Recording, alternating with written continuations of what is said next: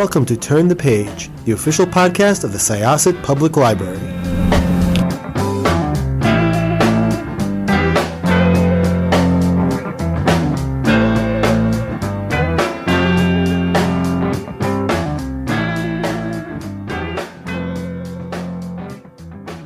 Hello again, everyone, and welcome to Turn the Page. I'm your host today, Jen, and I'm here with the author of a fantastic new novella who is incredibly prolific and has written a lot of really wonderful things. So let's just get right into it. Could I ask you to introduce yourself and your book, please? Hi, I am Nico Bell. I am a horror author and editor, and my book that's coming out October 13th is called Static, which is a sci-fi horror, but I also consider it grief horror. It's a novella. It's hopefully a quick read. Hopefully people will enjoy it. Yeah, it is so much fun, and it packs an incredible amount of plot and characterization into this really slim package in a way that is like super duper impressive. But before we get into the specific book too much, I was wondering if you could talk a little bit about your journey to this book and sort of like how you arrived at it, because you've written in a number of genres and you are incredibly prolific. You've had a book just out a couple of months ago, Open House. So, Yes. yeah, can you talk a little bit about your path here? Yeah, sure.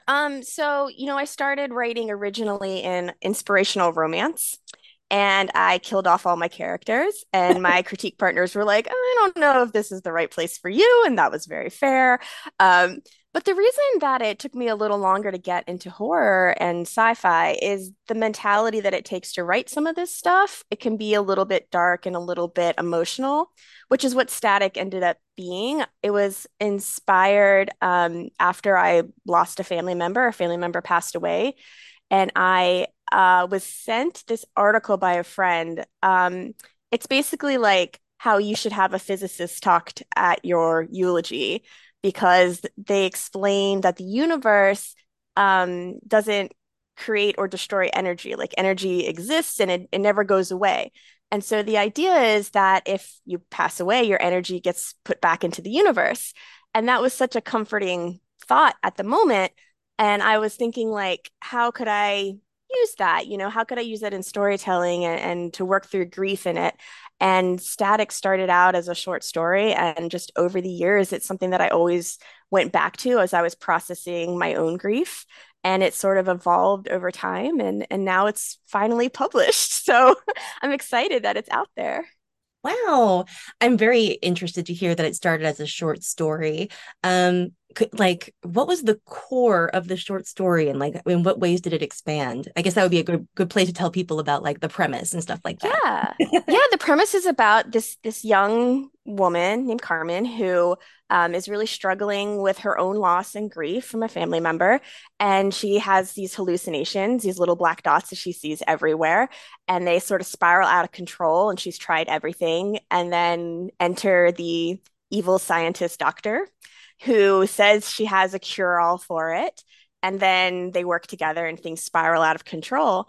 And the original story was very much focused on Carmen and Dr. Barbara and getting them to a place where they have to sort of combat each other.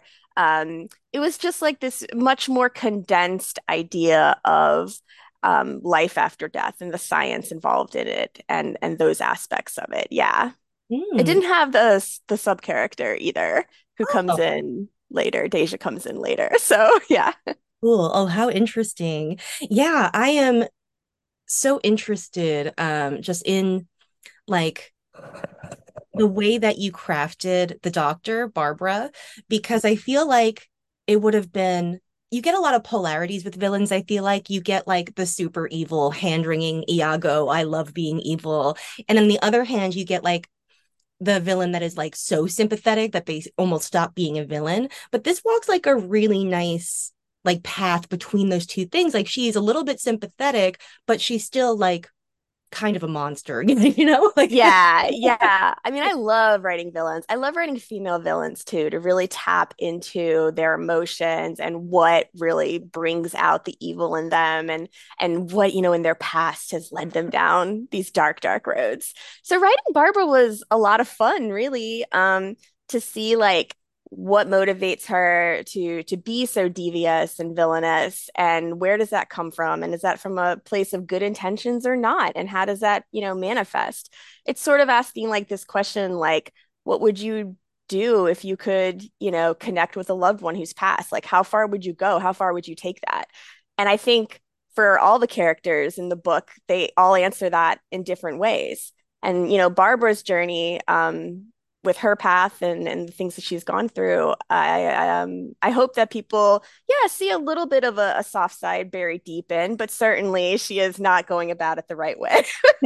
She certainly has malicious intent. Yeah, it gives her like a real, I guess, realism. Like she's, like because it's a common saying, I think, these days that like most villains do not know that they're villains, like unless they are literally Iago, who like Yeah, that, like, and you can really see that like in her mental, like her inner monologue, because she keeps focusing on her good intentions, and it's very easy for her to sort of like elide or not think about like the less good things that she has done either in the past or like in this process of trying to like connect with the other side. So yeah, yeah. she's like very real, and I appreciated that. And so is Nima, her assistant. Can you talk a little bit about where she came from, especially because did you say that she was a later addition as She well? was, yeah, she was a bit later. Although I really like her story a lot. I considered like expanding her a bit more or not. I think her original name was Deja. That's why I called her Deja, but I think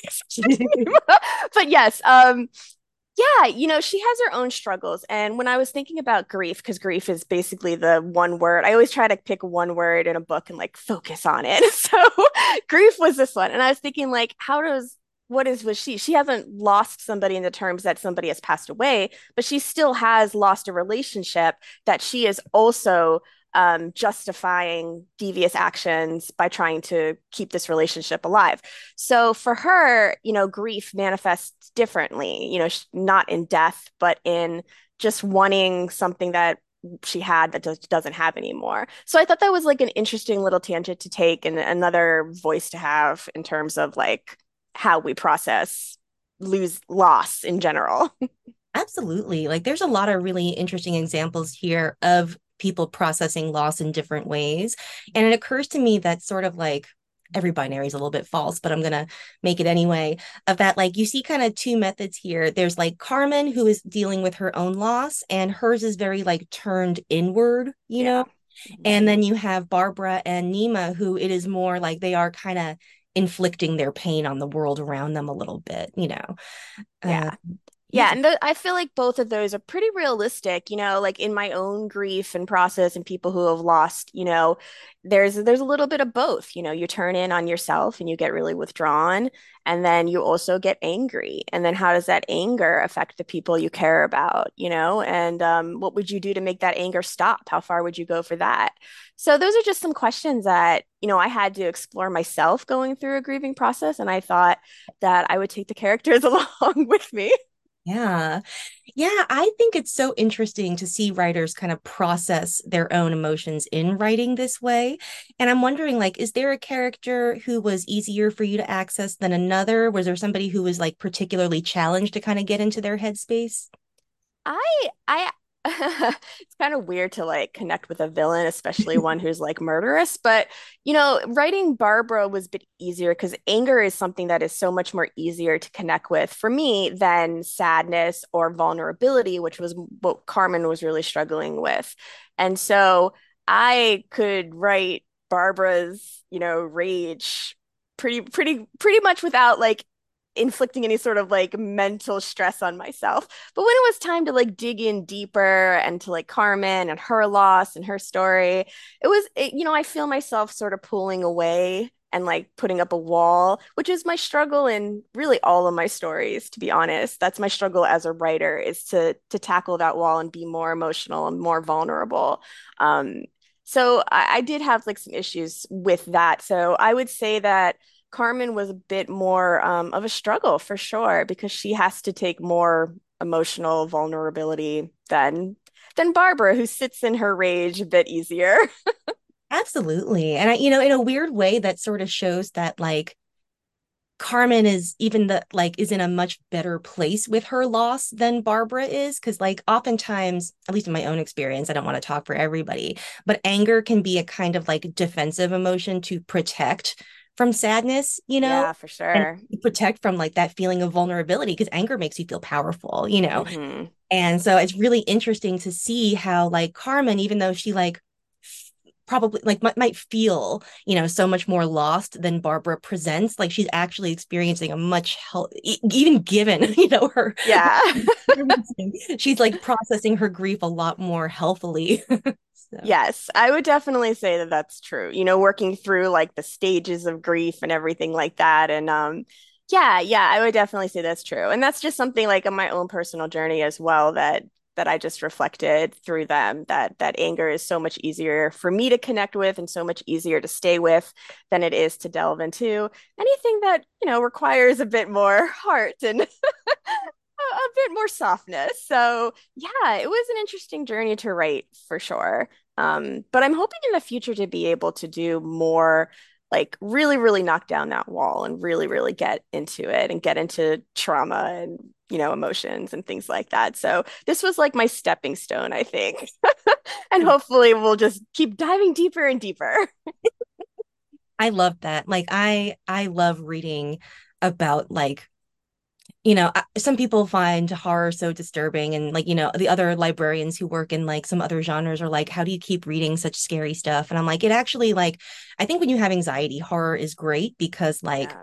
spend a lot of time being afraid of like everything, and it's really nice for like the space of one book to be like, oh, I'm afraid of like this specific ghost or like this monster Yeah, you know yeah. It really is. Horror is such a wide genre. Like I used to not even tell people I write horror because the first thing that comes to mind is like the Saw movies and that type of thing.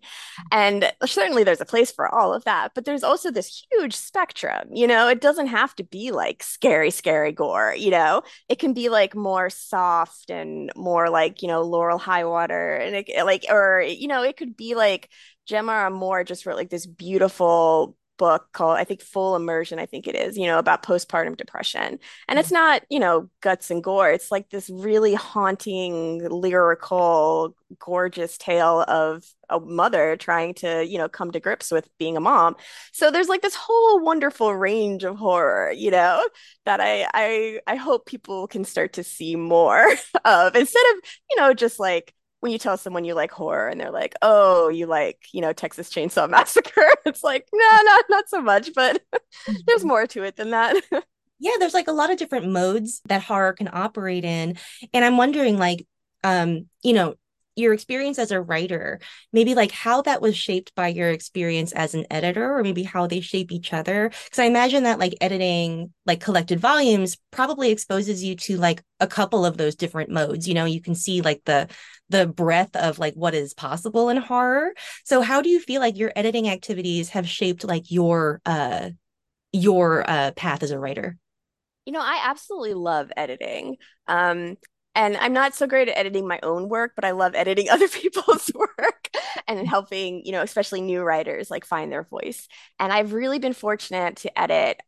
The three anthologies that I've done are very, very different.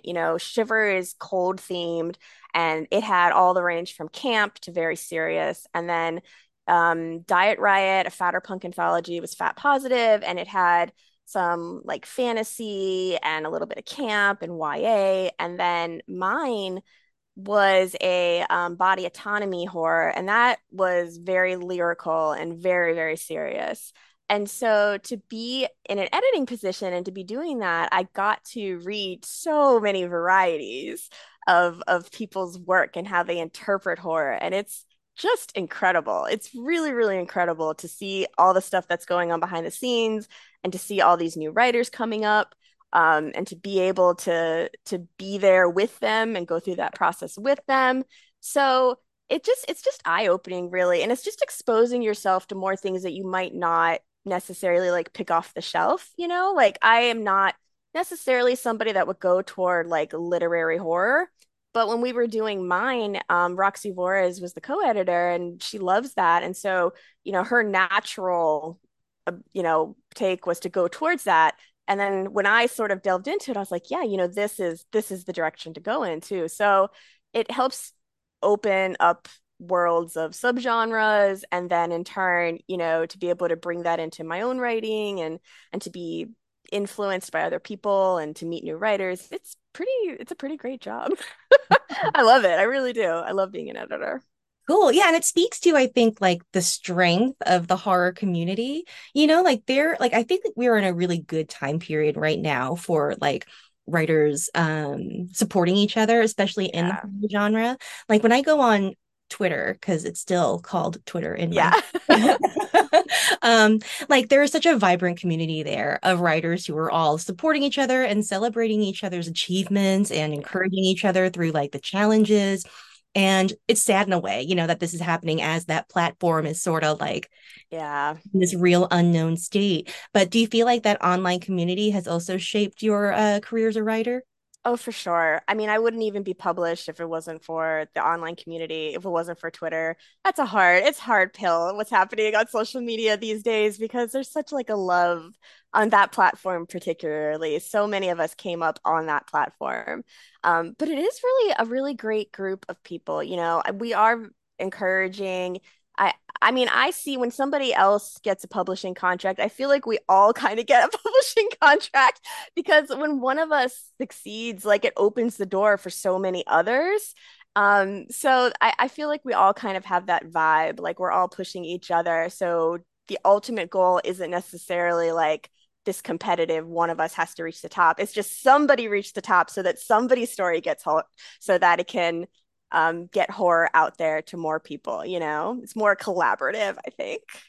Yeah, it really is. There's a really collective, like joyous spirit there, which I think some people think is really ironic given like the content of horror. But I think Yeah. it's related, because you're working all out on the page and like it. So Yeah. Yes, for sure. It's all on the page. It's all fiction. Yes. um, when you are moving between like stories and novellas and novels, like do you have a format that you prefer, one that comes more easily, or is there one that like yeah, is there like a mode that you prefer to operate in, or do you kind of like tailor, like does each story kind of tell you what form it needs to be in, if that makes sense?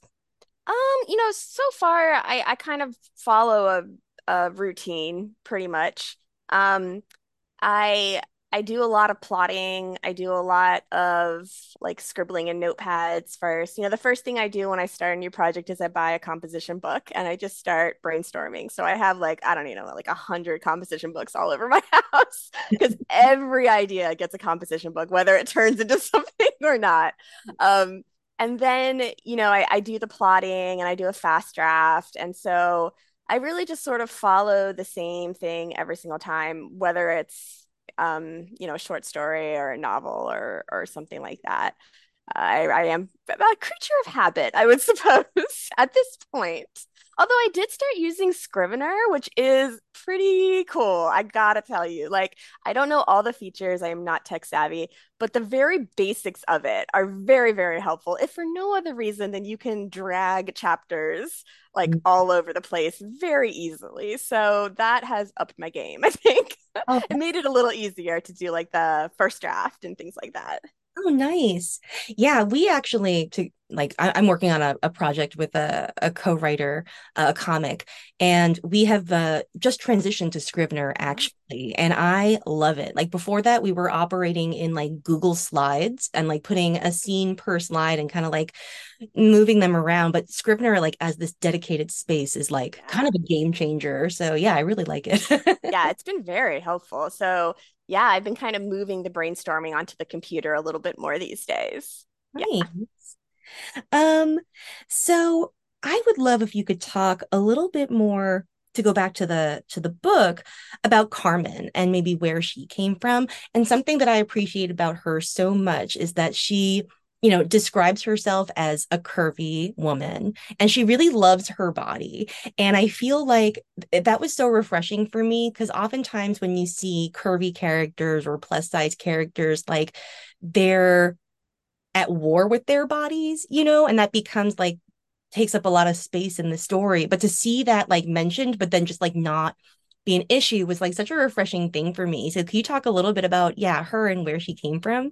Yeah, absolutely. So, fat positive representation is very important to me. I am a plus size woman. I use the word fat. I don't think it's a derogatory term, but I certainly understand that it's loaded for a lot of people. So, when I write protagonists, I've just decided that they're going to be fat women. And they are. But trying to get the terminology right is a bit challenging because I wanted to convey that she is plus size. Like this is not like when you hear curvy, you might think of just like a little curve on the hips. And Yes. Yeah. I wanted to make sure that all my characters, like in Beyond the Creek, the protagonist loves her curves. There's a curvy woman in Open House. So um I try to like you said, like interject it kind of quickly and then move on because this story, at least, or the one so far, it's just something that I want on the page so people recognize that, curvy people are out there living life and that's it. Like that's it. It doesn't need to always be like emotionally traumatic about their weight and things like that, although there's certainly valid, that's certainly valid. Mm. But in this case, I just wanted the representation, and that's sort of what I've been doing in my story so far, is just trying to get the terminology as best I can. I don't want to be offensive. I certainly understand that fat holds a lot of weight for a lot of people, a lot of weight for a lot of people. Um, but I want to use that word, but I also understand why to hold back on it. So, yeah, but that's something I've been kind of challenging myself with for sure, is to make sure I inject more plus size characters and that they're just living their lives however the story progresses. Because why not? Why not? Like we need more representation. So, yeah, yeah, for sure. Absolutely, we do. And, something that I really appreciate too is that I think that, like, as somebody who was also fat, like, I internalized early in my life a lot of other people's obsession with my body and what it looked like. And then so even just to see Carmen being like, you don't have to internalize that forever. Like you don't have to think about your body all the time. Like that is even, I mean, she doesn't have Yeah. time to because she's going through some stuff, but like, Yeah. I mean, but like even so, like it's just really like refreshing and like a positive modeling for myself, so.